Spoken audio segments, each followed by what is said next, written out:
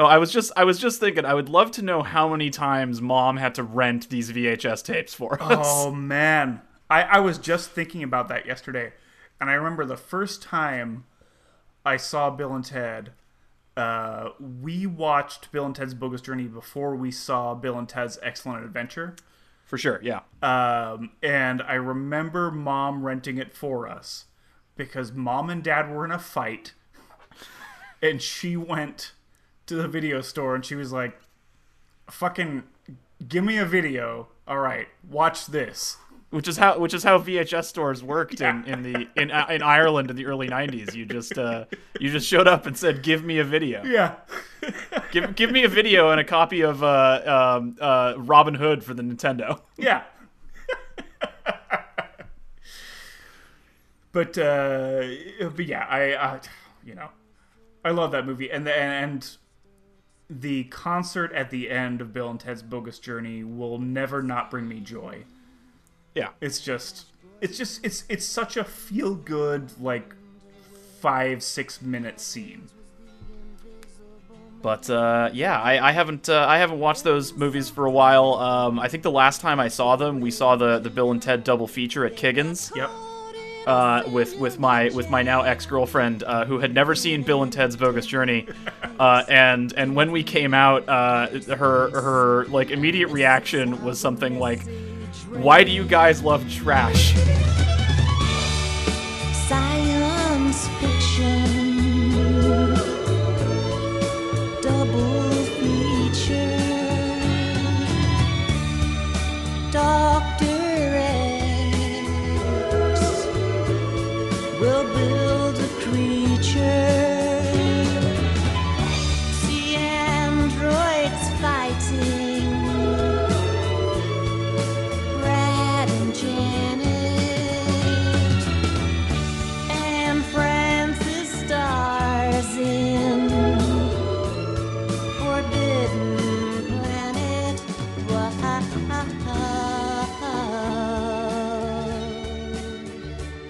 So, welcome back, everybody. This is the Columbia River Film School podcast.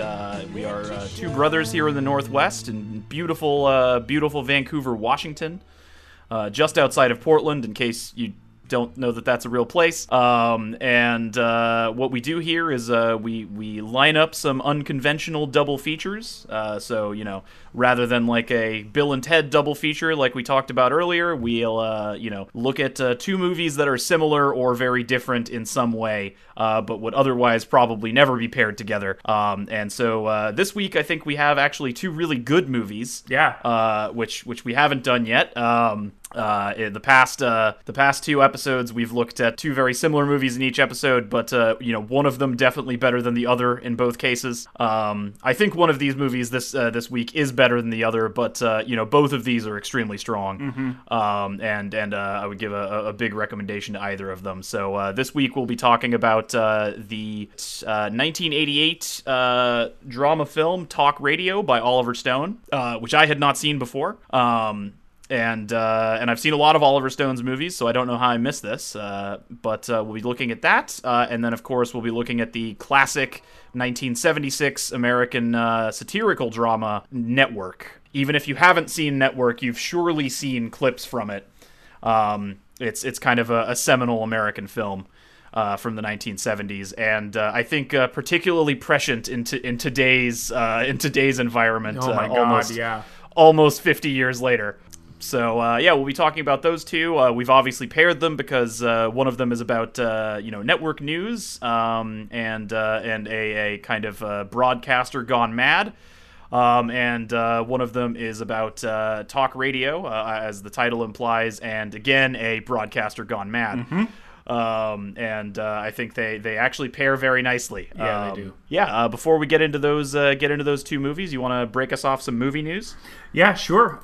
So I've got just a few stories here. The most recent one I heard just this afternoon, Disney Plus, the Disney streaming service that was released a few months ago, has removed Gone with the Wind.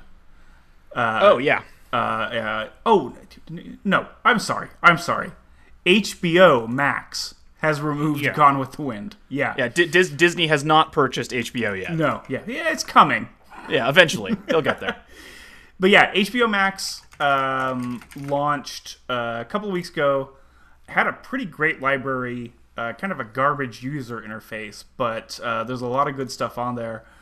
And today they removed Gone with the Wind because of racial concerns, just kind of in concordance with everything that's going on in the country right now. They've said they're suspending it temporarily, and it will be relisted on the service, but with kind of disclaimers at the front, kind of like the old Looney Tunes cartoons were given right, yeah. when they started streaming. So I thought that was kind of interesting. I mean, obviously it's Yeah. When's Disney going to come out against Briar Rabbit? right.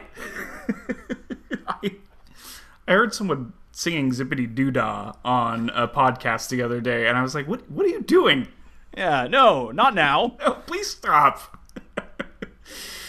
But yeah, it was John Ridley, the guy who screen wrote 12 Years a Slave, wrote an op-ed basically saying like, hey, you guys should take this down given the current climate we're living through, the fact that you've just launched and you've got this on there, and then HBO reacted real quick and basically said, yeah, we'll be pulling this until we can re-add it with a statement explaining our stance on the film's prejudice and problematic portrayals of slavery. So I thought that was pretty interesting, especially for, I mean, obviously HBO has been around for decades and decades, but this is their brand new streaming service. Yeah. And I haven't taken. I canceled my HBO subscription a little while ago, just because I wasn't using it. Yeah. Nothing against HBO. I think they have a lot of really great content. Sure.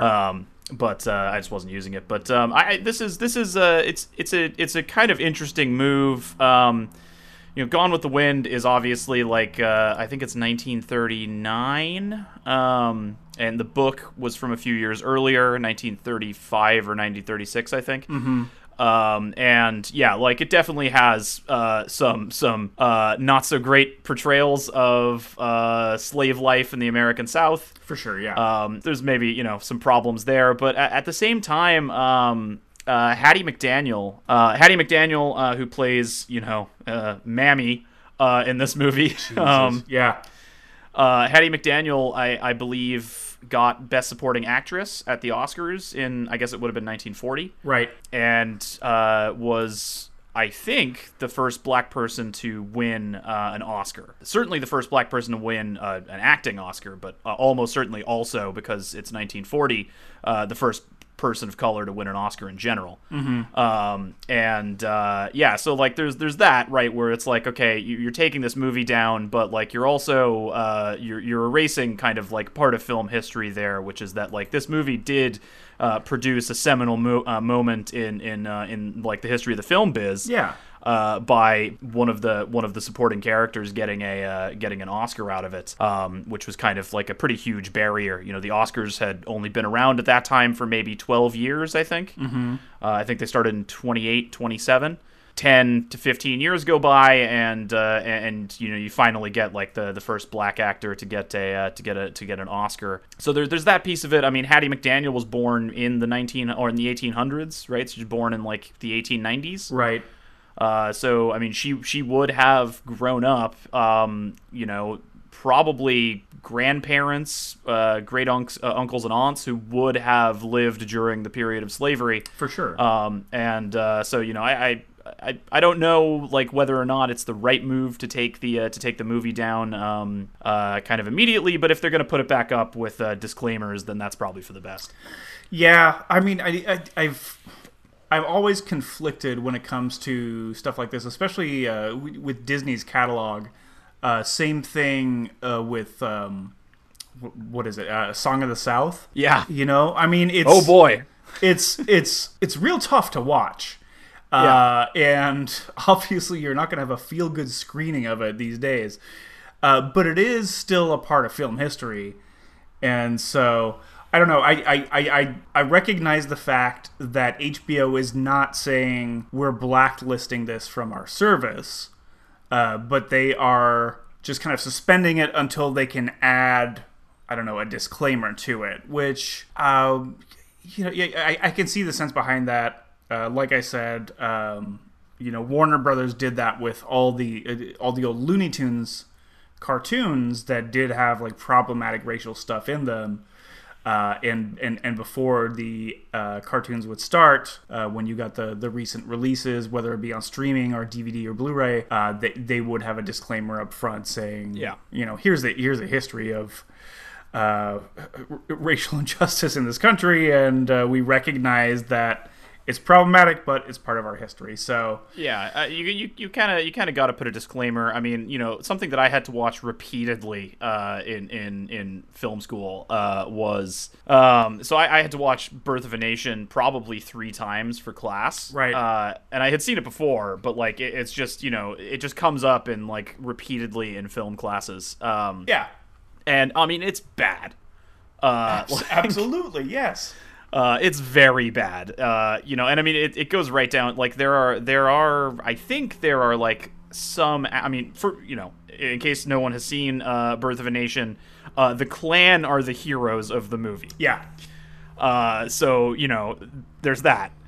And it's basically like they're riding in as cavalry to save like this small southern town from like being overrun by these like barbaric Union soldiers. Right. I think there are some black extras in the movie, but like anyone who has a major part in the movie that is playing a black character is in blackface. Yep. And so it's like right down to the casting. They were like, well, we have black people, but no, we'll just put blackface on white people if they have a major part in the movie. Yeah, why not? Yeah, and it's real bad. But like I had to watch Birth of a Nation a bunch of times, just because of its like historical importance to film. Yeah. Because it's one of the first, it's one of the first like blockbuster type movies. It's one of the first movies that's kind of American movies, at least that's edited in that way. Yeah, and so you have to watch it, and so it's kind of like, you can't just. I don't think you can get away with just putting Gone with the Wind away forever. It's a seminal American drama film. You can't just forget that it ever happened. No. Same thing as like every class I took where we had to watch Birth of a Nation. The professor just kind of says like, "All right, so we're gonna do it." Yeah, sorry, guys.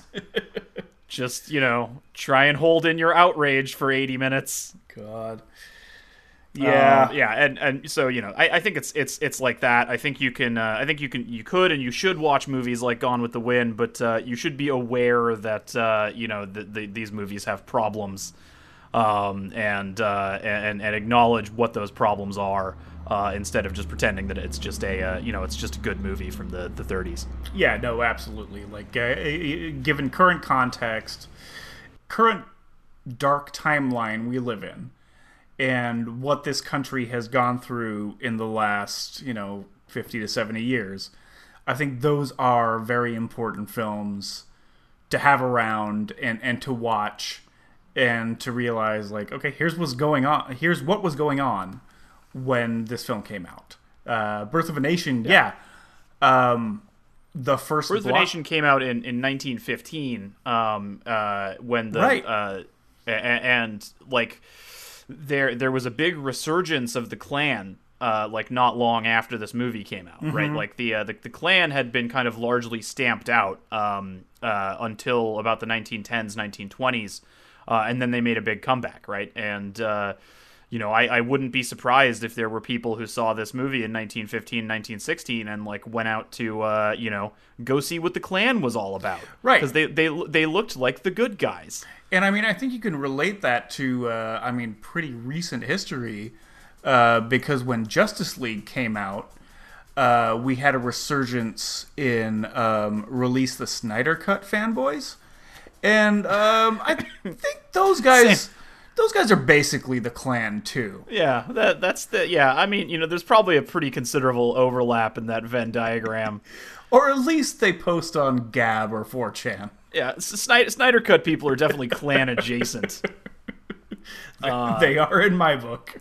Yeah, so HBO Max is going to put up the Snyder Cut, but they're going to take down Gone with the Wind? What is this? Come on. Yeah.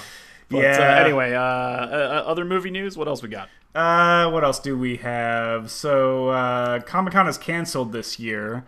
First time in its history that San Diego Comic-Con has been canceled. Comic-Con will make a comeback, I think. Chris mentioned the other day that E3 was supposed to be this week. Right. And I think E3 is done.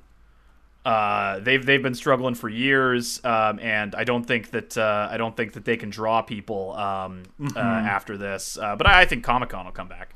I think so too. I don't think Comic-Con is going anywhere. But they are introducing this week plans for Comic-Con at Symbol Home. So basically, you're going to have all the exhibit hall stuff that the major film, TV, and some comic book companies and media companies would have put together in their big hall exhibitions. But now you'll be able to tune into that from your computer, your TV, whatever. Yeah. Which I think is very cool because I've never been to San Diego Comic-Con. I've been to plenty of comic conventions, but San Diego Comic-Con is kind of the big one. And I've never wanted to deal with the price of going to it or the crowds.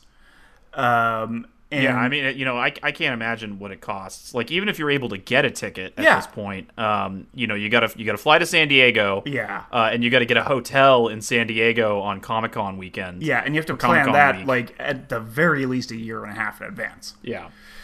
Yeah. But stuff like the Hall H exhibitions that they always have the huge announcements, the big trailers, all that stuff.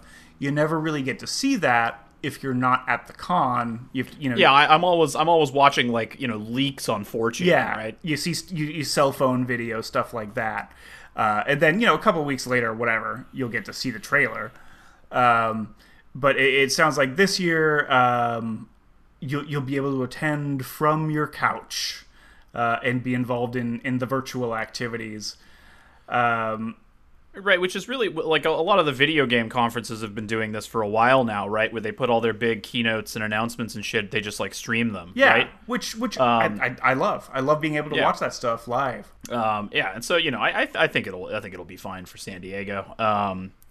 But there's probably a lot of companies that are real nervous they're not going to get that big San Diego Comic-Con hype bump. Oh, I know, yeah. Only other story I have, real quick. After 32 seasons, Cops has been canceled. Saw that, yeah. I didn't know Cops was still on the air. It was still on the air at the Paramount Network, which I think is a streaming service. Who the fuck is paying for that? I don't fucking know, man. I mean, because they were on Fox for decades. Even when I was a kid, I just thought all of the Cops episodes were reruns. I didn't know that shit was still on. It's still going. Yeah. They canceled Cops. Probably a good idea. I think so. Yes. Yeah. But where am I going to see all my juicy domestic disputes now? I don't know. You can watch Campus Cops on the Fuse. Oh no, that was canceled too. I'll just go hang out at some apartments in East Vancouver. But yeah, that's all I got for movie and TV news. Kind of a quiet week, but some big stuff did happen. Yeah. Well, I mean, the only other thing is, of course, the Bill and Ted trailer. Yeah. On June 9th, 6/9, Bill and Ted Day. Yeah, 6/9, Bill and Ted Day. We got it. We finally got the Bill and Ted trailer. It's really happening. They've clearly shot footage. Yeah. Principal photography is wrapped. They have confirmed that.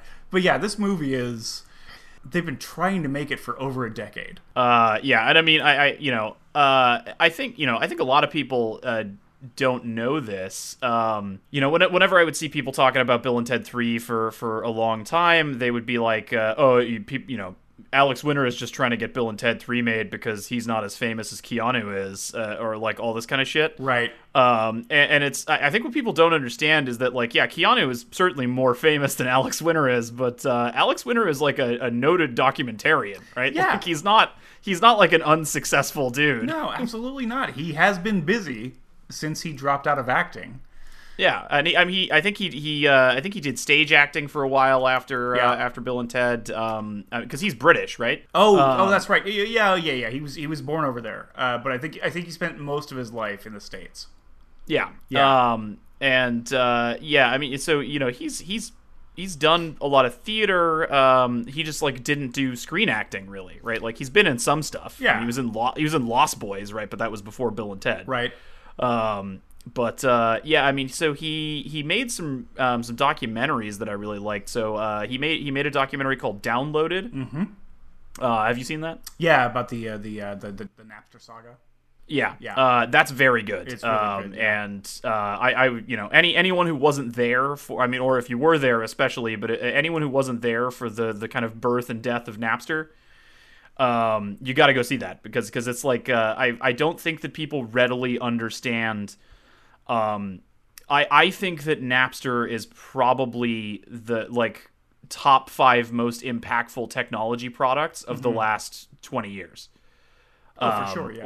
Or 25 years, I guess, at this point. People would point to things like Facebook and like the iPod and shit like that, but like there is no iPod without Napster. No. Because Napster so unmade the entirety of the music business in such a short period of time. It just annihilated the music industry that, when Steve Jobs comes out a few years later and says, we're going to do this thing called iTunes and we're going to release a product called the iPod and changes the way that people kind of listen to music, that was all built on the back of Napster. Right. So you should watch Downloaded. It's a 2012 documentary. Alex Winter made it. And I think he wrote it, he directed it, he produced it. It was his baby. Yeah. Yeah, and he also did a good one in 2015 called Deep Web. Yeah, about the Silk Road. Yeah, about Dread Pirate Roberts, the Silk Road, the Silk Road frame job. It was a fascinating documentary. It's so good. Free Dread Pirate Roberts, I say. But yeah, that's a good one too. So like Alex Winter, I think people just don't know anything about him, and so they've assumed for years that Bill and Ted 3 was like a cash grab project or something for him. Right.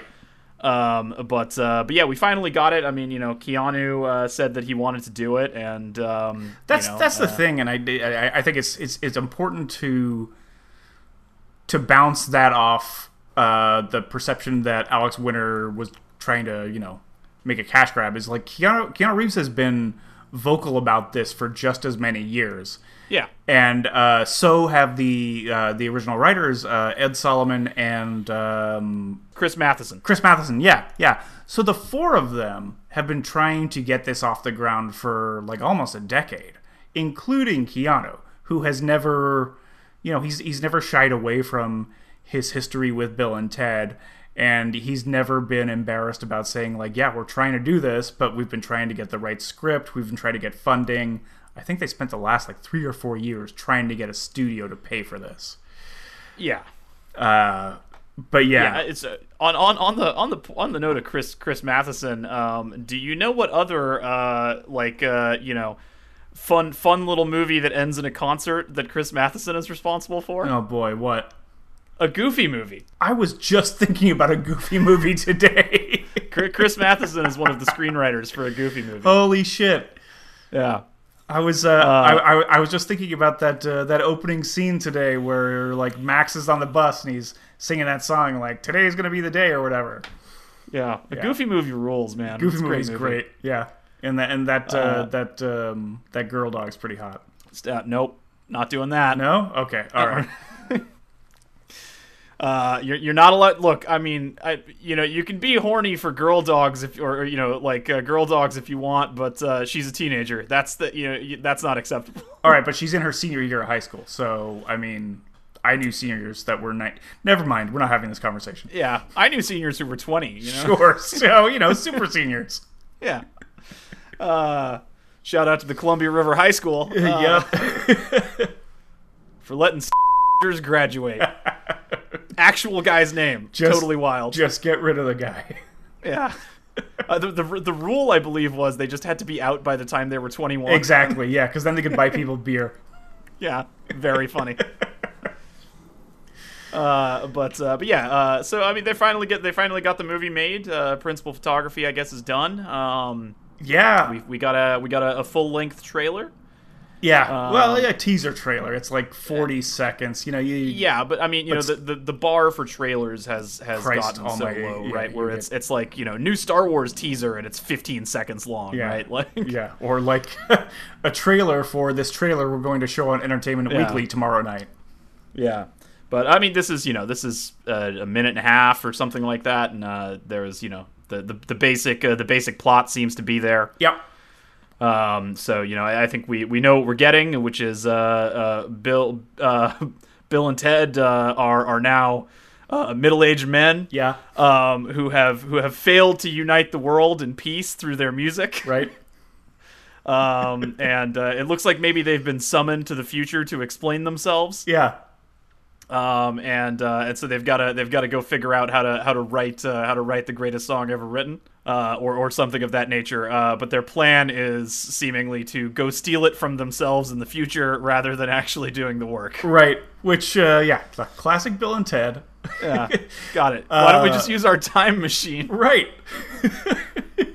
And you know, I mean, what you first said was basically given in all the interviews. Like, yeah, they never got around to writing that song, and now they have to do it to save the universe. But it was never given out that you know, they were going to time travel to the future to kind of steal it from their future selves. There is some other cool stuff in that trailer. You'll get a blink and you miss it shot of William Sadler back as Death, the Grim Reaper, which I'm so excited to see him back again. Yeah, very cool that he's back. Yeah, and I read an interview with him. Apparently he's taken up the violin, and I spent about an hour going through this trailer yesterday, and if you like freeze frame 6 or 7 seconds into the trailer, there's a shot of Bill and Ted on stage. There's some like unknown figure on the left, but on the right in the background you can see Death playing an electric violin. Hell yeah. And I'm like very stoked about that. And also you have Bill and Ted's two daughters who we were introduced to at the end of Bill and Ted's Bogus Journey, Little Bill and Little Ted. Billy and Thea are their names. These fucking idiots. And apparently, yeah, they're going to be in there as supporting roles. Samara Weaving plays Lil Bill, who I love her. She's one of my favorite Yeah, she's great. new actresses. She's so good. Yeah, there was some 4chan violence or 4chan type violence regarding this. Oh, I'm sure there was. Because people were like, "What? There's women?" Women in my Bill and Ted? Yeah, what the fuck is wrong with you? Yeah. Do we forget about the princesses and Missy? Yeah. And yeah. just enjoy a movie for once, you fucking cretins. Christ's sake. I will say there is a third pair of actresses playing the princesses again. I think it's weird that they have different actresses playing those two characters in each movie, but you know, it is Yeah, what it is. I mean, I don't even remember that they're different actresses in the first two movies. No, so- of course not. No. Yeah, I mean, first of all, their role in the first movie is so small that like, you know, their role in the second movie is obviously much larger. Yeah, but like still the not role in huge. the first movie is it's so small that like you could be forgiven for not noticing. Yeah. But yeah, I mean, you know, I'm excited for this movie. I hope they make it cheap. I mean, I assume if they've been shopping for funding for this long, it's going to have to be. I think so, yeah. But you know, I hope they make it cheap so that it can make its budget back at the box office, because you know, who the fuck knows what that's going to look like when it comes out. I guess next year probably. No, it's coming out this summer. Oh, Jesus Christ! What? I thought it was. No, dude. Yeah, summer 2020. man. There is no guarantee it's going to make it into theaters, and the filmmakers have said as such on Twitter. This may go straight to streaming like everything has in the last couple of months. But I think, I mean, if there was a movie to reopen theaters with, put Tenet on hold. yeah. And let's reopen it with Bill and Ted Face the Music. Yeah, put this up against Chris Nolan, see what happens. Yeah, see what happens. Just get annihilated. Cool. People are like, well, I can only go to the movie theater once so that I don't die. Should I see Bill and Ted Face the Music or Tenet? Oh God, yeah. Oh, I hope that's not a decision people have to make. Yeah, I could see this going to the streaming services. They're shooting for an August release, I believe, like late July, early August. So we'll see what's even happening with theaters at that point. This is slightly related. I was on a conference call at my last job with a school in San Dimas. Mm-hmm. And the entire time I was just like gripping the table in the conference room, just like trying not to say San Dimas High School football rules. Oh. When it was over, one of the sales guys I was in the room with was just like, "Are you okay?" Were you having a heart attack? It's just like sweating, like, don't say it. And then I explained it to him, and he was like, "What are you talking about?" Oh God. God damn it. Yeah. So Bill and Ted's coming, which is exciting. Yes, very excited. It's been one of my most anticipated movies for years and years now. For half of your life. Yep, I'm so excited it's finally happening. Yeah. So anyway, so that's the news. I don't think there's anything else really. That's all I got. Yeah. So why don't we move into the picture shows here? Yeah. Do you wanna? Why don't we start with Network? Let's start with the older film here. Sure. So you had never seen Network before, right? I had not. No. So I'll let you take the lead on this. Yeah. Yeah. So and I'll be curious to hear like your general synopsis of this. But Network is a like 1976. I think most people would watch this and think that it is a drama, but this is like pretty heavy satire. Yeah. So it's like a satirical drama movie, and it's basically about like a network broadcaster, like a TV newsman. Who kind of like goes unhinged and says that like he's going to kill himself on air. What ends up happening is that like the ratings go through the roof. Of course. And so they just kind of like letting him rip and run. Then there's like a movie version of the Symbionese Liberation Army is there. Like the people who abducted Patty Hearst. Right. They're there. Yeah. And don't they actually? It is the people that abducted Patty Hearst in that movie, right? I think she is named. She is name dropped. I don't think they call them the Symbionese Liberation Army. No, they're called the Ecumenical Liberation Army. Yeah, that's right. Yeah. And so. I mean, this movie is maybe famous for a particular scene where Peter Finch kind of drops he's playing character Howard Beale. And Howard Beale kind of gives this extended screed on his news show after he shows up like in his pajamas after getting drenched in the rain on the way to the news studio. He gives this screed about how everybody is attached to their TVs and they're all being lied to and everyone's being brainwashed and all this kind of thing, and he kind of ends it with this famous phrase, which is "I'm mad as hell and I'm not going to take it anymore." I don't have to tell you things are bad. Everybody knows things are bad. It's a depression. Everybody's out of work or scared of losing their job. The dollar buys a nickel's worth. Banks are going bust. Shopkeepers keep a gun under the counter. Punks are running wild in the street, and there's nobody anywhere who seems to know what to do, and there's no end to it. We know the air is unfit to breathe and our food is unfit to eat. We sit watching our TVs while some local newscaster tells us that today we had 15 homicides and 63 violent crimes, as if that's the way it's supposed to be. We know things are bad, worse than bad. They're crazy. It's like everything everywhere is going crazy, so we don't go out anymore.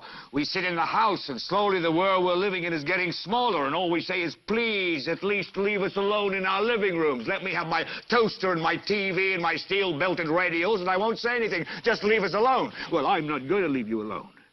I want you to get mad. I don't want you to protest. I don't want you to riot. I don't want you to write to your congressmen because I wouldn't know what to tell you to write. I don't know what to do about the depression and the inflation and the Russians and the crime in the street. All I know is that first, you've got to get mad. You've got to say, I'm a human being. God damn it. My life has value. So, I want you to get up now. I want all of you to get up out of your chairs. I want you to get up right now and go to the window, open it, and stick your head out and yell, I'm as mad as hell, and I'm not going to take this anymore! Yeah, which I think is one of, like, our earlier memes. You know? Yeah, that's been around since forever, yeah. But the movie is particularly well known for that. I mean, like, you know, if you go search Network on YouTube, you'll probably get that clip, like, you know, probably pretty much immediately. So very famous scene. The movie, I don't know if you know this, but the movie was directed by Sidney Lumet. Sidney Lumet. Well, I don't know. I can't remember how it's pronounced, but Sidney Lumet directed this movie, and I would expect that a lot of modern movie fans have no idea who this director is. Mm-hmm. But he just has a laundry list of absolute bangers in his filmography. So 12 Angry Men he did, which I think if you've seen 12 Angry Men, like that definitely comes across a Network. These kind of like closed room dramas. Yeah, absolutely. He made a movie I really love that I think a lot of people probably haven't seen called The Pawnbroker. I've not seen that, no. Yeah, The Pawnbroker, 1964, extremely good. The Pawnbroker it's a movie about a pawnbroker. Oh. So it's a guy who runs a pawn shop, and I think in New York. But it kind of slowly comes out over the course of the movie that he's a like concentration camp survivor. Mm-hmm. And so the character is just miserable, shitty person. And you know you're not really supposed to like him, but like it comes out over the course of the movie that like he just has all of this kind of like undealt with trauma from the Holocaust, right? That he's trying to kind of cover up by trying to like live a like normal American life, and he just can't do it, right? So very good movie. If you're interested in Holocaust movies, you got to go see The Pawnbroker, because it's not like. You know, because it doesn't take place in a concentration camp, I think a lot of people just miss it. Yeah. But extremely good movie about kind of the after effects of the Holocaust that a lot of people miss. So Sidney Lumet made that. He made Serpico. Yeah. Serpico, great fucking Al Pacino cop movie. I think we're probably in a weird period for cop movies right now. Right. But also Dog Day Afternoon.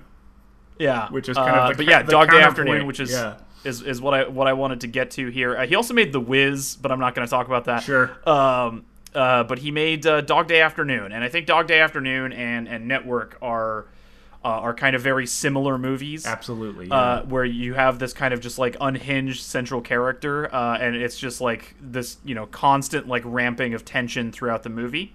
Yeah.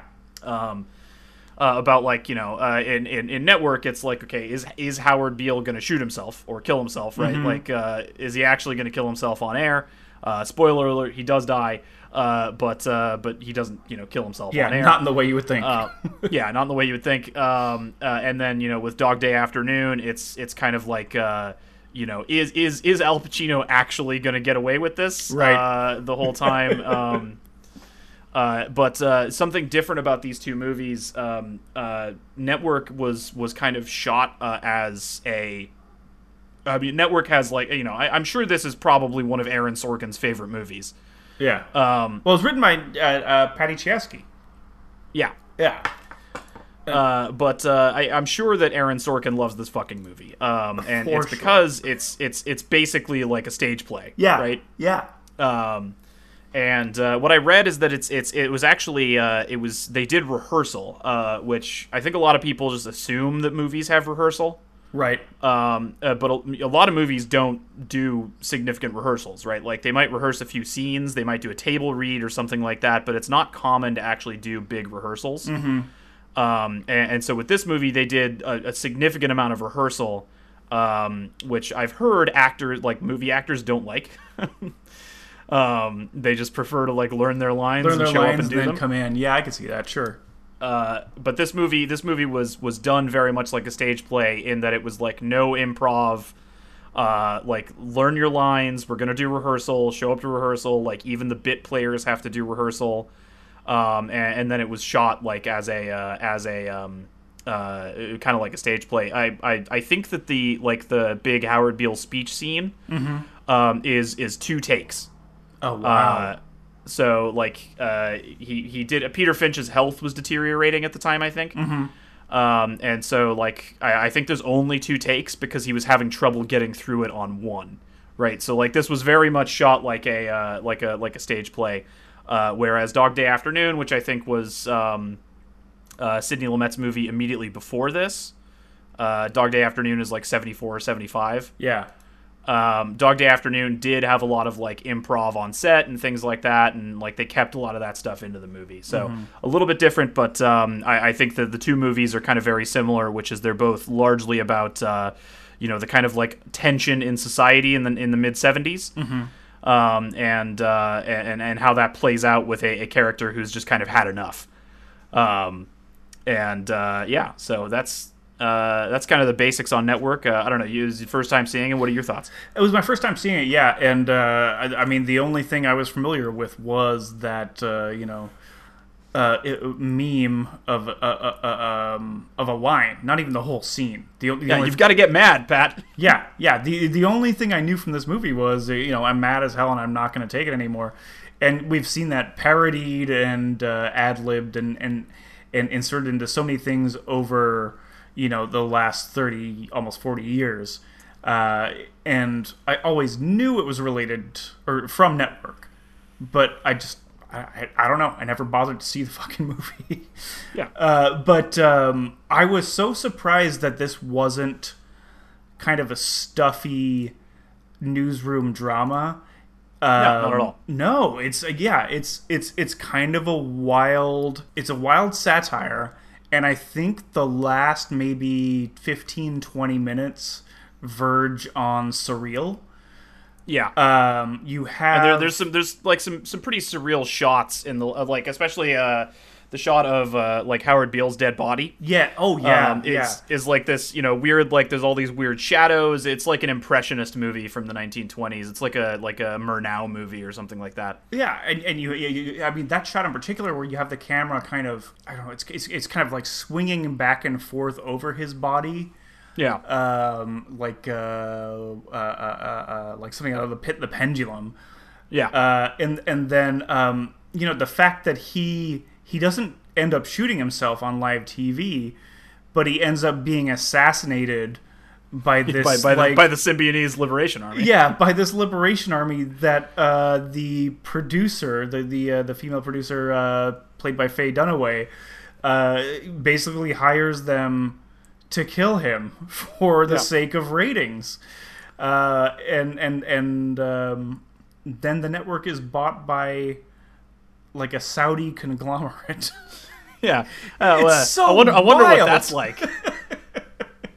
Yeah, I mean, so that's the thing about this movie, right? Like this is 1976. Yeah. This is before cable news. Right. So CNN launched in 1988, maybe 1990. Yeah, maybe 10 years after this. Yeah, so there is no cable news, right? I mean, there's not cable, first of all. No right? cable, and there's no 24-hour news network. It doesn't exist, right? No. You get your news from Dan Rather and shit. Yeah, right? there's a block of time in the evening you'll get your national news. Yeah. Yeah. And so this movie is kind of predicting the fall of news, which is that it starts to become about ratings and not about the news. Yeah. And that's very much what that's why Fox News is the way it is, right? Like we have some relatives who watched a lot of Fox News when we were kids, and so I've seen a shitload of Fox News. I remember Fox News even in like the mid 2000s, early 2000s, mid 2000s, not being the way it is now, where like it definitely had like a right-wing slant, Of course, yeah. early on, but now it's just like it's like pure reactionary shit, Yeah, right? Like it's Sean Hannity with his Punisher lapel pin, like Yeah. and like Sean Hannity was on Fox in the early 2000s, and he never would have gotten away with that shit back then. But they realized that the thing that was getting them ratings was just like reactionary right-wing guys. Of course, yeah, just unhinged bullshit. Yeah. I don't think we want to go into politics too much, but Tucker Carlson the other night. That's what my other podcast is. Yeah, I know. But Tucker Carlson the other night had a go at Elmo. Tucker, what are you doing? Tucker's real upset that Elmo is on CNN talking about racism. God damn it. Elmo the red puppet. So Yeah. Yeah, not a guy he knows named Elmo, right? Like, no, just the fucking Sesame Street puppet. Yeah. yeah. Oh boy. Which is really stupid, because it's like, have you ever seen an episode of Sesame Street? Like, Right. Sesame Street has always been one of the most inclusive television shows on TV, right? Like, and some would say that Rupert Murdoch has his hand up Tucker Carlson's ass. So yeah, hey. there you go. But yeah, so I think Network is kind of predicting the kind of fall of news, and news turning into entertainment rather than like actually giving the news. Absolutely, yeah. And they're real early on it, right? Like 1976 is pretty early to have that. Christ, yeah. No, I was watching it and I was just like, this is so prescient. Like, perfect time to watch this movie and the next movie we're going to talk about, I think. Oh yeah, for sure. But yeah, Network especially, it captures what the news cycle was going to turn into, what news personalities as celebrities was going to become, where you wouldn't just have a man who's going to be there every night to give you the news, but like this man was going to make a spectacle of himself and become a national celebrity, which I think is antithetical to to journalism, really. But yeah, that's what this kind of played out as satire. And then not, I don't know, 10, 20 years after this movie came out, that's the norm. Yeah, I mean, I think about, modern newscasters, people like Chris Hayes. Like, I like Chris Hayes. I think he's one of the better ones. Yeah. But and like a good Bronx-born boy. Sure. Good working class Bronx boy. But why is Chris Hayes on fucking Jimmy Kimmel? Like, what is? What are you doing? Yeah. Yeah. Why is the newsman who has his own television show like doing the late night circuit, right? And cracking jokes about Donald Trump, right? Like, why is that happening? Why are people asking Brian Williams if he's comfortable with his daughter's ass getting eaten out on HBO, right? Like, what?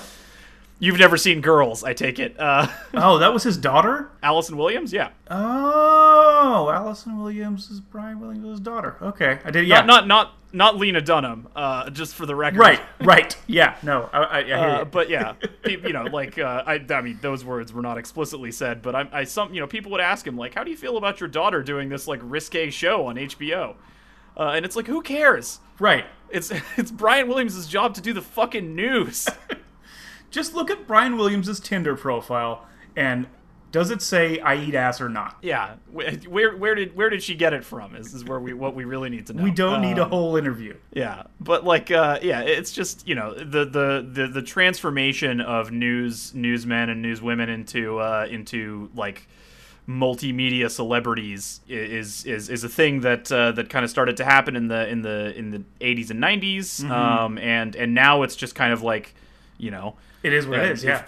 Fucking Rachel Maddow subtweeting people on Twitter, right? And it's like, what is this about? Right, and Anderson Cooper's my daddy. Yeah, people getting real horny for Anderson. He is a silver fox. He is. I mean, he's a good-looking guy. You can't. But also Gloria Vanderbilt's son, so there's that too, right? So Jesus Christ. did you not know that? No, I did not. You know what else I didn't know until like. Yeah, he's the heir to the fucking Vanderbilt fortune. Damn, Anderson. Oh man, I wish he was my daddy. He has some wild fucking stories about growing up with Gloria Vanderbilt as his mom. I bet he does. But yeah, so like it's this movie kind of predicts that change of like news into spectacle and newsmen into celebrities, and gets it real fucking early, and it's very prescient now. Yeah. Where everyone has an opinion, and including the newsmen who at the time this movie was made, you didn't turn the news on for opinions.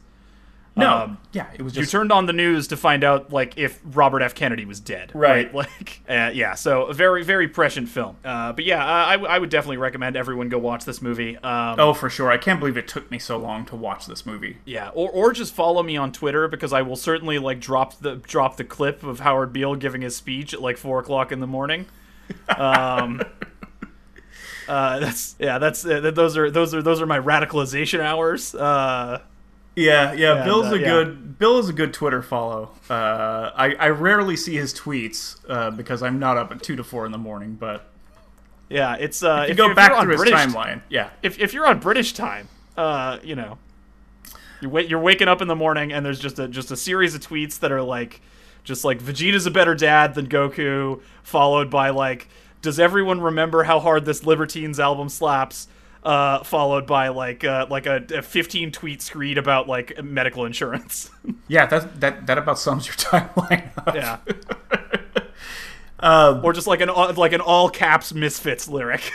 Yeah. One other thing I'll say about watching this movie is it was kind of a delight to not know anything about it except for that one, famous scene. Oh yeah, I mean, because like there's a lot of quieter scenes in this movie that are not like clippable, really, right? There's a lot of shit going on in this movie. There, I mean, stuff we there's like that whole scene with like at dinner with Faye Dunaway, like yeah. So it's pretty easy to have not seen much of this movie. No, I mean there are like several stories going on within it, but the whole time I was waiting for this scene where a man, like a businessman, walks up to the window in like a high rise and opens the window and jumps out of it, because I thought that was in Network, and apparently it's not. That's Watchmen. You've gotten them mixed up. Yeah, no, I don't know. I've seen a GIF of that over and over again. I was like, that's in Network. The man's mad as hell and he's going to walk out a window.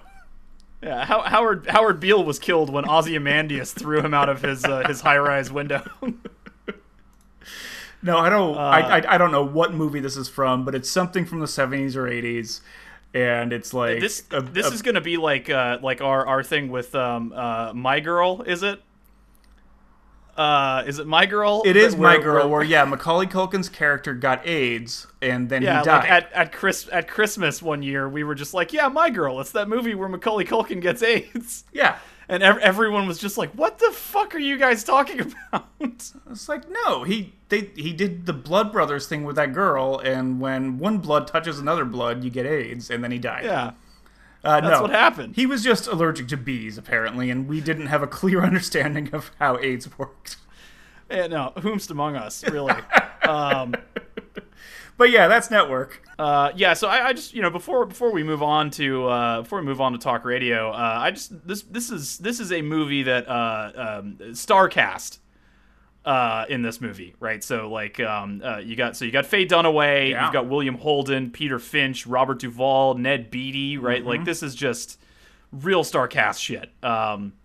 So like this movie, the acting is incredible. I think that Sidney Lumet is a really good actor's director. Yeah, for sure. And he's clearly like he's got kind of, if it's the middle of the 70s and you've got all these just like heavy hitters on the roster, he gets just really great performances out of all of these people. Right.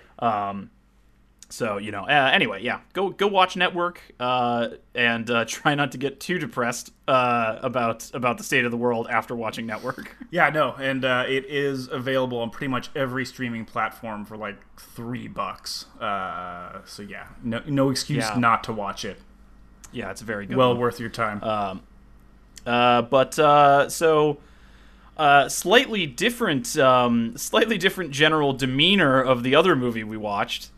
But kind of very similar tone, I think. So we watched a movie called Talk Radio by Oliver Stone, 1988, which I had never seen. And you wanna tell us about Talk Radio? Sure, yeah.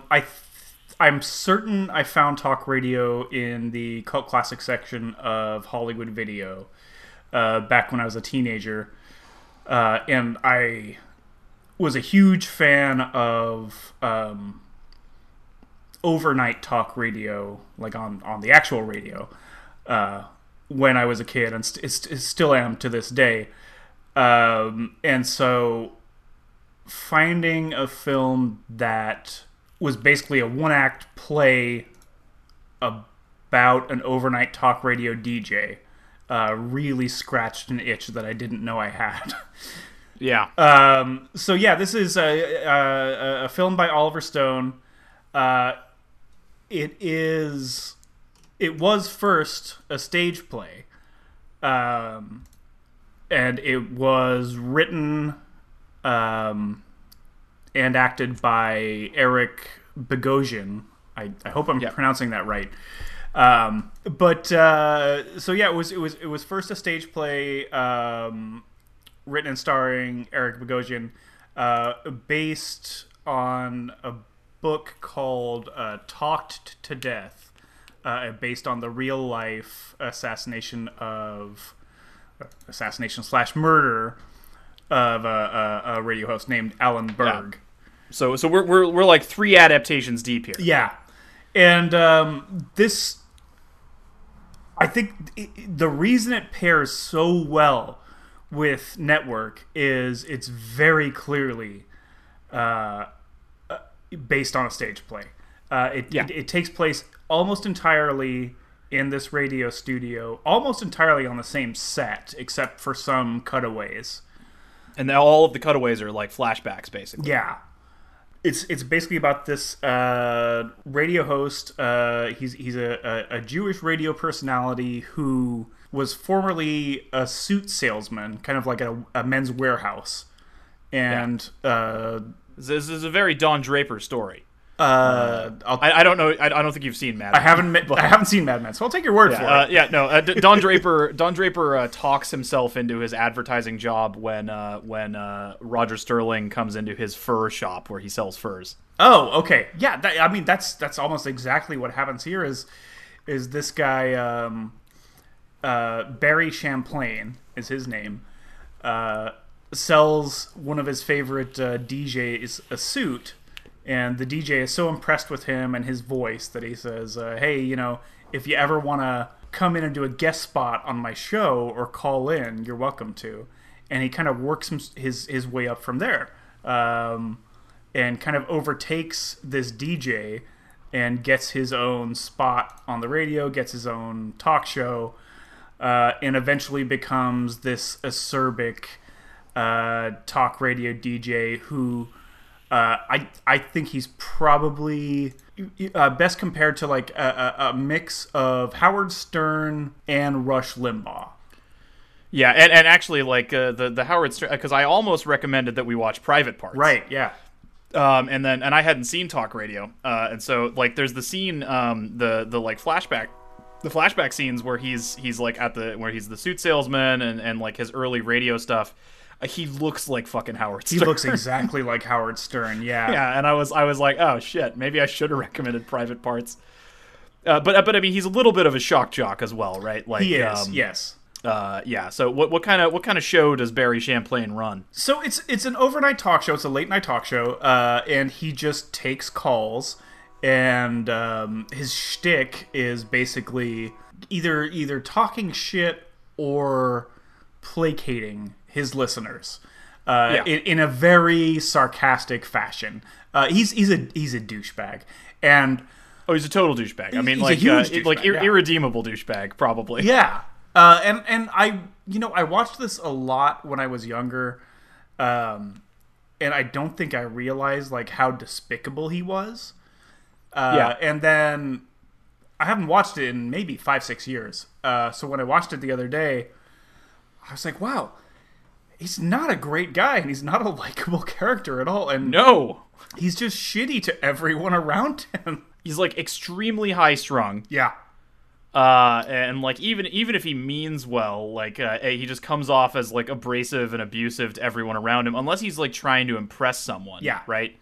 So like we see the stuff. I think the reason they show the stuff in the suit shop early on is because he's a salesman and he's like flattering these people, right? Right. And that's like in sharp juxtaposition to everything we've seen of him like in his radio studio, where he's just like an absolute douchebag to everybody. Yeah, just goes on tirades against these people, and I think it's interesting to watch, because most of the time when he does go on these tirades, like the listeners who are calling in and talking to him just kind of laugh along with it, and they're like, "Oh, ha ha ha, Barry, of course you would say that." Like they love it, and that's why they're listening. That's why they're calling in. They think they have this relationship with this guy, which, I mean, if you want to get into the nitty gritty, I think that's like a big part of overnight talk radio. Is especially like, years ago I was having like issues with insomnia, and so I would just listen to various radio shows from around the country into the wee hours of the night. And you would get these people calling in, and it's clear that they thought these people were their friends. Right. Yeah. And then Barry Champlain. They have like repeat callers. Yes. There are a number of repeat callers. There are a few actors in this film that played different roles of different callers. But yeah, you get a bunch of repeat callers, regular callers.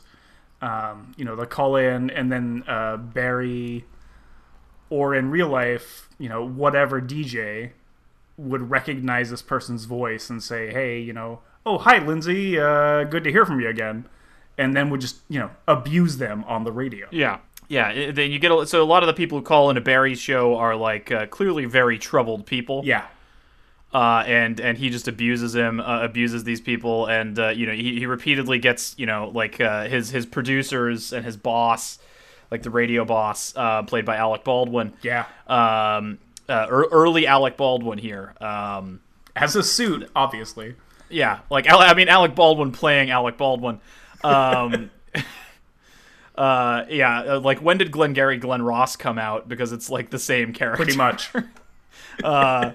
But so like like his producer or his boss will just be holding up signs from the booth, being like like dump this person, like stop having this conversation, right. And like Barry can't do it. He just like abuses these people or entertains their like they're like on air suicides or like shit like that, right? Oh, God, yeah. And his producer played by the grumpy doctor from Scrubs. Yeah, again, star cast. What's his name? John McGinley. Yeah, John McGinley. Yeah. Young John McGinley in this one. Doesn't appear to have aged a day. No, he fucking hasn't. It's incredible. He looks exactly the same. Exactly the same, and this came out in like 1988. Yeah, I mean, he was just born at like 35. Yeah. So like his producer, just being like, you gotta dump this person and all this kind of thing. So, but yeah, like Barry is kind of he's an abusive like proto shock jock. Yeah, and I think the plot is really interesting. Because he is like a local radio shock jock. It's Dallas, right? He's in the Dallas-Fort Worth area.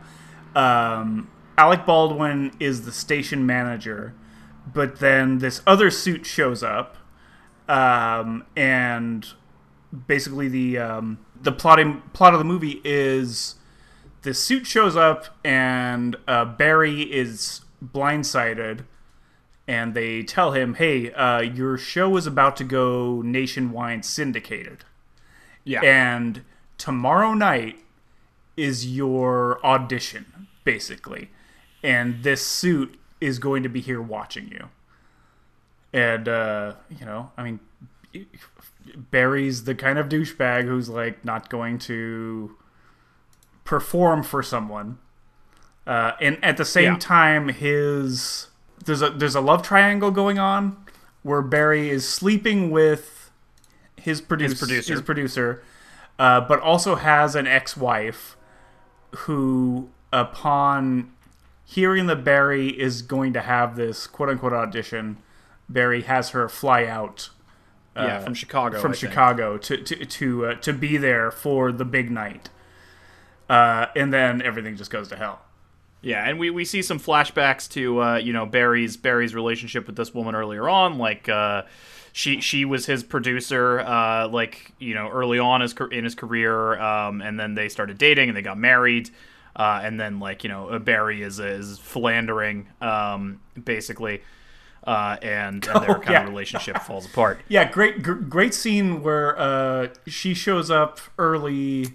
Is her name Ellen or Laura? Yeah, but I think one of the characters is named Ellen, and also the actress's name is Ellen. Yeah, that's her. Yeah, so Ellen is his ex-wife. Yeah, So there's a scene where Barry and the grumpy doctor from Scrubs are just like banging prostitutes and doing coke. Normal radio stuff. In someone's house, and then Ellen, who is supposed to be visiting her sick mother, shows up early and catches Barry in the act. And she takes off, and that's the beginning of the end of their relationship. And then I mean, just inexplicably, I did have a problem with this part of the story. Is like, I don't understand why she would say, yeah, okay, whatever.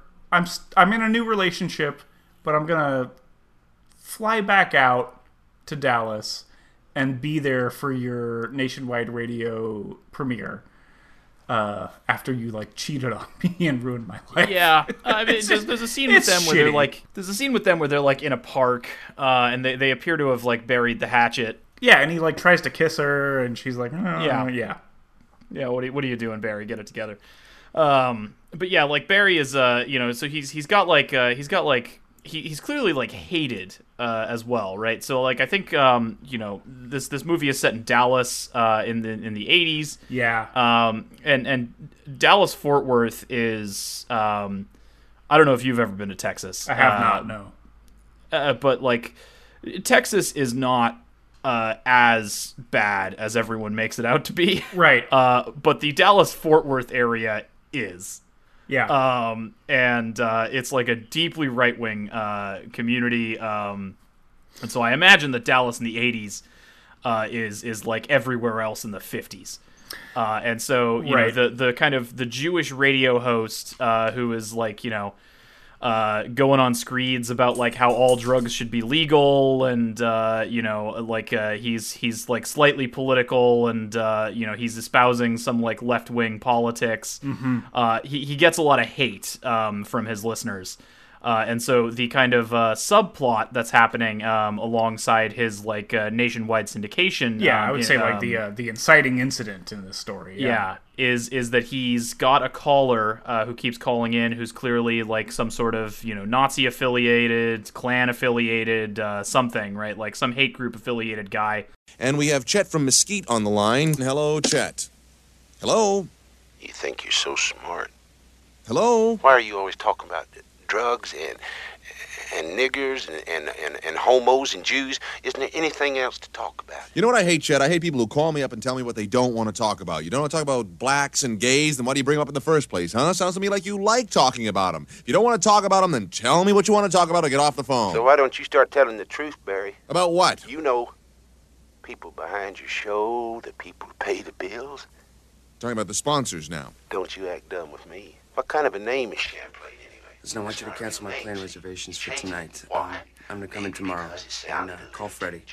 He actually has a name. It's I don't think it's mentioned in the movie. Is it Chet? That's one of his names. So it's Chet / Rockets Red Glare. Yeah, that makes sense. Yeah. But yeah, like, so, you know, this racist keeps calling in and telling him, you know, like, you're gonna get what's coming to you. He sends him a package to the station that has like a dead rat in it. God. And like says that there's a bomb in it and like all that kind of thing. That scene is so tense. I mean, it's, yeah, because the box is put there like on the table, like with the rest of his mail. Yeah, and then they bring it into him while he's on air, and it's like a box wrapped in paper and then wrapped in twine. Yeah, and he looks like a bomb. Looks exactly like a bomb, and you know, Chet/Rockets Red Glare said it was a bomb, and he proceeds to open it like while he's on air taking another call, and yeah, it's a dead rat, and it's one of the most horrifying like images I have ever seen is when he like holds the rat up by its tail. Yeah, and everyone in the producer's booth just like sees it, and I'm like, yeah, boy, this movie. Yeah, and this movie really moves too. Does yeah. Like it was I think it's just under 2 hours, maybe like an hour 58 or 57 or something like that. And it really goes, and there's a lot of like really active camera work in it. Mm-hmm. Like for a movie that is set in, you know, more or less one room. Pretty much, yeah. It, like, you know, the camera moves all over the place. There's a lot of like kind of, you know, circular like tracking moves, dolly moves around Barry while he's on air. Barry gets up and moves around a lot. You know, he walks around the studio. He's not just like sitting there at his desk. I love that studio set. Yeah, it's great. It's you know, it's spherical, and it allows him to get up and move around in a circle and have the camera follow him around like that. It's I mean, a really, you know, gorgeous and well put together set. I don't know who the DP on this is, but like, this is like Oliver Stone at the peak of his powers, right? Yeah. So, you know, this is 88. You know, the Oliver Stone hit list. Oliver Stone wrote Scarface, 83. He wrote and directed Platoon, 86. Mm-hmm. He wrote and directed Wall Street, 87. He made this in 88. He made Born on the 4th of July in 89. Oh, wow. He made JFK in 91. Like this is like Oliver Stone, just like banger after banger in this time period. And this is the one that I had never seen out of that set. Yeah, I didn't even remember this was an Oliver Stone film until I looked it up. Yeah. But this is like Oliver Stone at the peak of his powers, right? Like being like one of these like you know, at the time, Oliver Stone, extremely liberal director. Mm-hmm. You know, he's not quite. You know, he's not like a leftist as I would consider them now. But like at the time, he was making movies that like people in Hollywood were like, don't do that. Right. Stop it, Oliver. You can't make Platoon. You can't make a movie about how bad the Vietnam War was. Born on the 4th of July, what is wrong with you? And so, you know, like, this is Oliver Stone, like, at his, you know, Oliver Stone at the time, a little bit of a shock jock of a director, right? Sure, like, yeah. He was making movies about uncomfortable subjects and making the protagonists of those movies bad people. Yeah, and I can see him identifying with the protagonist in this film. Yeah, for sure. Yeah. So I think the movie looks really good. You know, he does. Oliver Stone did a lot with the fact that the movie is basically a stage play. Mm-hmm. You know, like it's much better for his kind of direction here. I think a lesser director would have shot this pretty conservatively. Yeah. But yeah, just, you know, like to kind of finish out what goes on with the plot here. So we get kind of like Barry's you know, we get his last broadcast where he's supposed to be auditioning for syndication. Yeah, and he and he kind of pulls out all the stops, right? And so he invites on this kid who keeps calling in. Yeah, who looks like Axl Rose. I said Steven Tyler. Okay. Oh yeah, I can see that. I was looking at him for a minute and I was like, is that actually Steven Tyler? I looked that actor up earlier today. I can't find him now. But yeah, like that kid had a great radio voice when he was just a voice on the radio, and then when he finally shows up, when they invite him, who he's like, what would you say, like maybe an 18, 19-year-old like stoner. Yeah, like a total burnout, right? Burnout. Like, that he's wearing like a bunch of bandanas, long hair, leather like, jacket. Yeah. And, like prototypical 1980s like burnout kid. Yeah. Like, I mean, he could have been in like Fast Times at Ridgemont High as a character. Fucking lutely, yes. Yeah. But yeah, Barry, in I don't know, a moment of frustration or just like not giving a shit, says, "Hey, come down to the station and you can be my guest." Yeah. And oh boy, that's a magical scene. Yeah, and so this kid comes on, and he's just like a total fucking train wreck. Yeah. And there's all this tension, right? Because people have been threatening Barry's life and saying, like, I know where you live, I know what you look like all this kind of thing, right? And so it's tense because it's like, you've got this Barry Champlain super fan. Yeah. Who, is in the booth alone with Barry. And it's definitely on drugs or something. Definitely on drugs, super unhinged, just like, screaming into the microphone at random, like all this kind of thing. One of the things I was thinking, I was like, because the first time I'd seen this, and so I was watching it and I was like, okay, well, two things are going to happen here. Either this guy's going to kill Barry, or on air. Yeah. Or this is a moment like earlier in the movie. So earlier in the movie, we see young Barry, because he's invited on as like a co-host to this other radio host, right? And the other radio host he's an older guy, and so Barry starts doing like a bit about how him and the other host are like there because someone calls in and is like, oh, you guys are a bunch of homos or something. And the older radio host is like, yeah, let's just hang up on this guy. And move on, and Barry instead is like, no, let's, we are homos. Like, I'm holding his hand right now. Yeah, he takes over the show. Yeah, he takes over the show, and is like, more shocking than the other DJ, right? Yeah. And so I was like, okay, well, maybe this is just the mirror of that, right? Where like this crazy fucking kid comes on, and Barry is like visibly annoyed.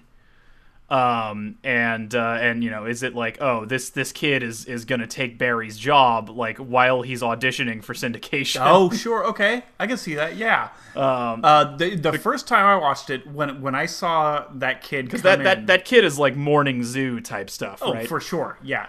He would have been like an MTV VJ in the 90s. Yeah, or like we were talking a few weeks ago about Marconi. Yeah.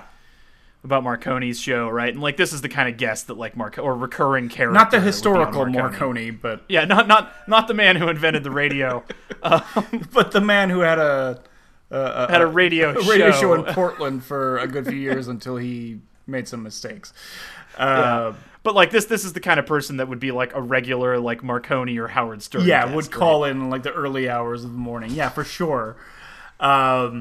But no, the first time I watched this movie, I remember this when that character, I think his name is Sid. But when they bring him into the studio, I was like, holy shit, this is the guy that's been calling in, threatening him. And he's just been like changing his voice or whatever. And no, it turned out that no, this is just like a dumbass teenager. Vince? Oh, it might be Vince. Well, they got all these voice casts. Yeah, there's just all these voice characters, right, from all the people who are calling into the radio station. But yeah, I was like, yeah, this kid is gonna kill him. And then at the end of that scene, right, the kid pulls a camera out, like he goes into his jacket, yeah, and does like a flash thing. Yeah, and so it looks like he's gonna pull a gun or something, right? Right.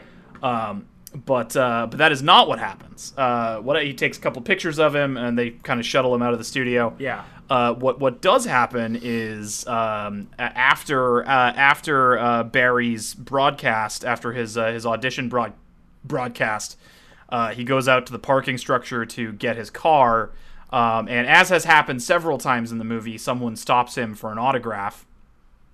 and it's this like fucked up looking older guy. Stops him for an autograph, and then pulls a gun out and shoots him like 4 or 5 times. Yeah. And then Barry just kind of like dies next to his car. And then the movie is taken out with like some voiceover from like people calling in, presumably to the radio station. And I think probably Stu, who's played by John McGinley, Grumpy Doctor, is the person who's taking the calls. But yeah, so he does get killed at the end of the movie by one of these neo-Nazi guys who has been kind of threatening him the whole time. Yeah, he has. I mean, this Nazi guy, I think he plays a couple different callers, but he has a presence throughout the entire movie as these threatening callers, and the dude who sends the dead rat and all this stuff. But yeah, when there's a scene where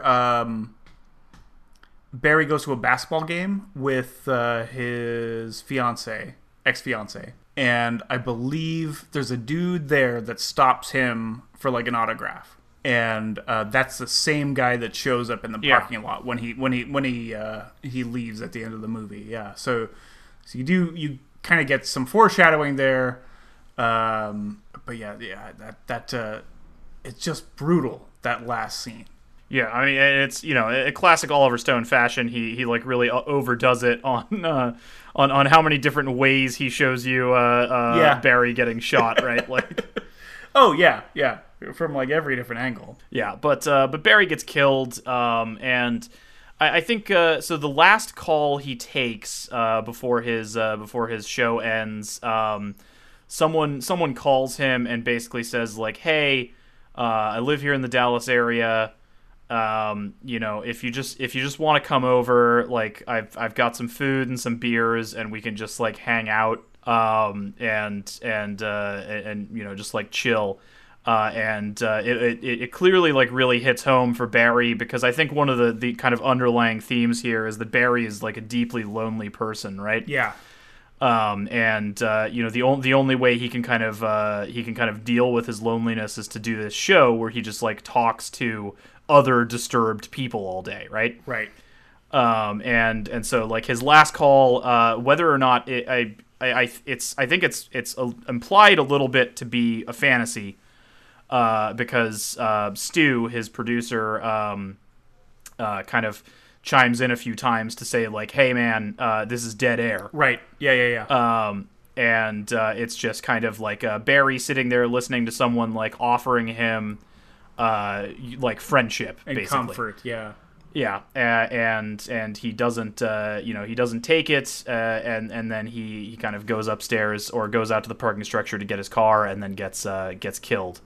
And that's kind of like the one of the underlying themes here is that like Barry is so lonely that he can only feel normal when he's kind of in the booth and has all of these people to talk to all night,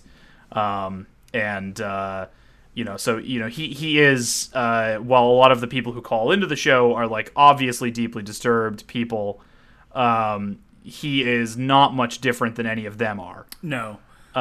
Yeah, and he's which I think is probably true of a lot of these kind of like shock jock disc jockeys, right? I think so. I wouldn't call Howard Stern a stable person. No, and I think he's probably he's grown a lot in the last couple decades. But yeah, I think it takes a certain type of person to do that job, especially the quote unquote shock jock, where your job kind of is to abuse people. Yeah. And the people who are calling in because they're also like fucking very lonely and just like want someone to talk to them, even if it's abusive. Right. Yeah. So yeah, I mean, yeah, you're up 2 or 3 o'clock in the morning. There's nothing on TV. You turn on your radio because I don't know, you're a boomer or you were a weird teenager.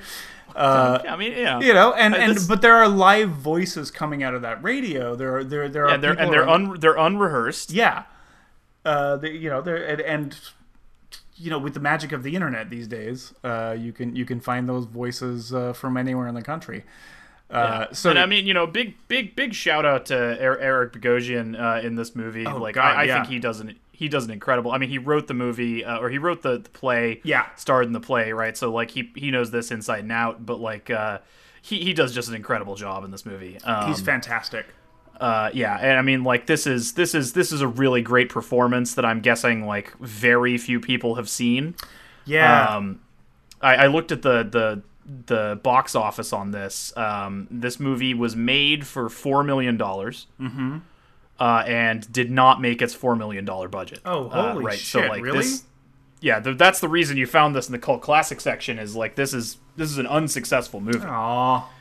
And I think that's unfair because Bogosian's performance is really fucking good. Not to say anything of any of the other characters, but he does a just incredible job in this movie. Yeah. At portraying that kind of like the duality of the shock jock. Right.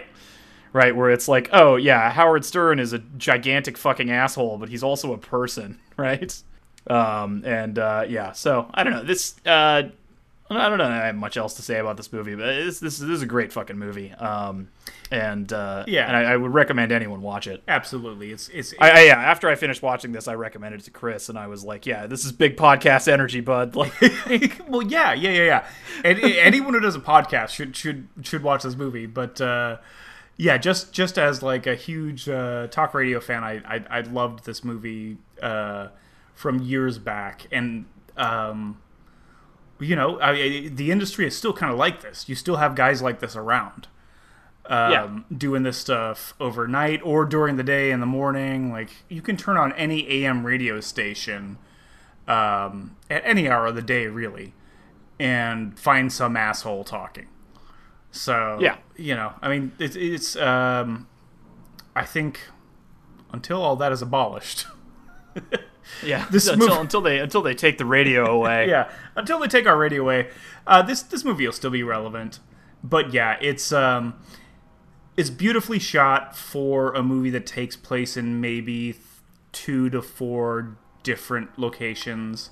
Yeah, and similar to fucking Network, like we talked about. Yeah. Like this is big Aaron Sorkin energy, For right? sure, Like, yes.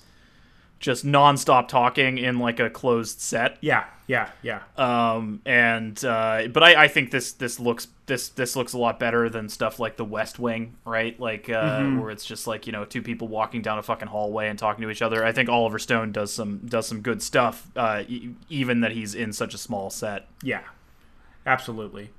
And like I said earlier, though, that studio set with the kind of 360-degree board there that just lets him walk around.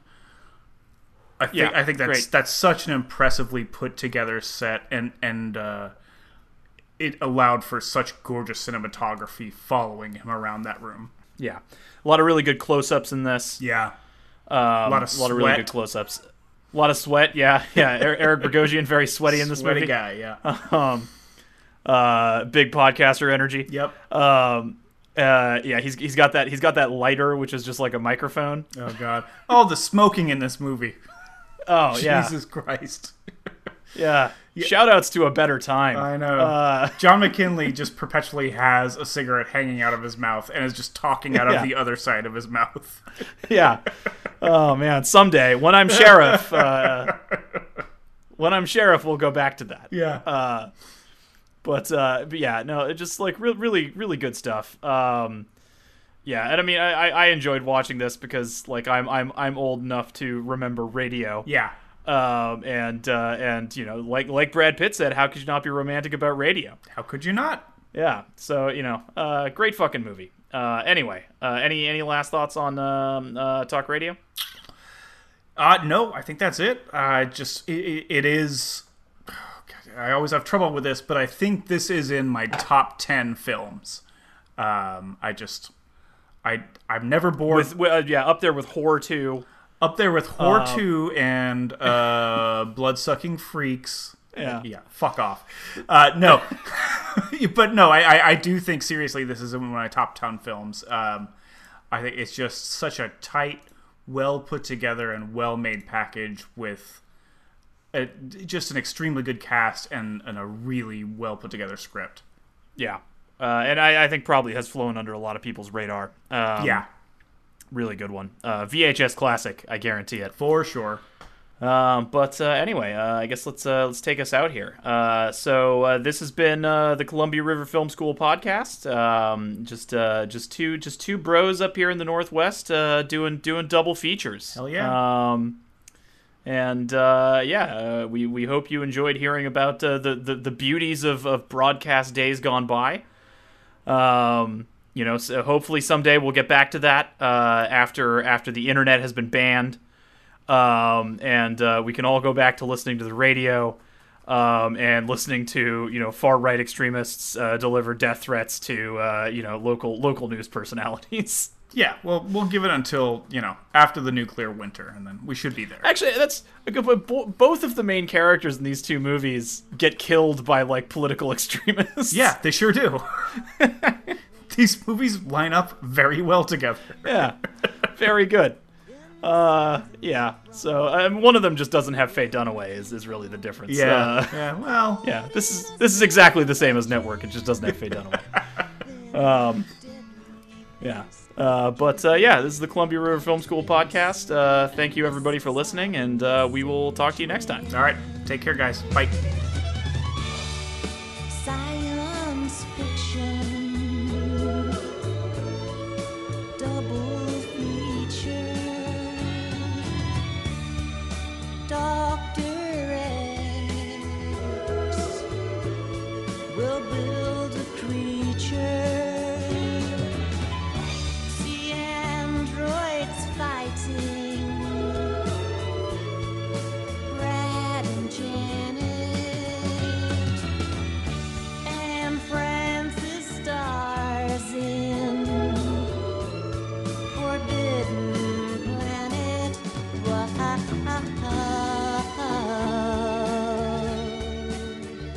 At the late night double feature picture show.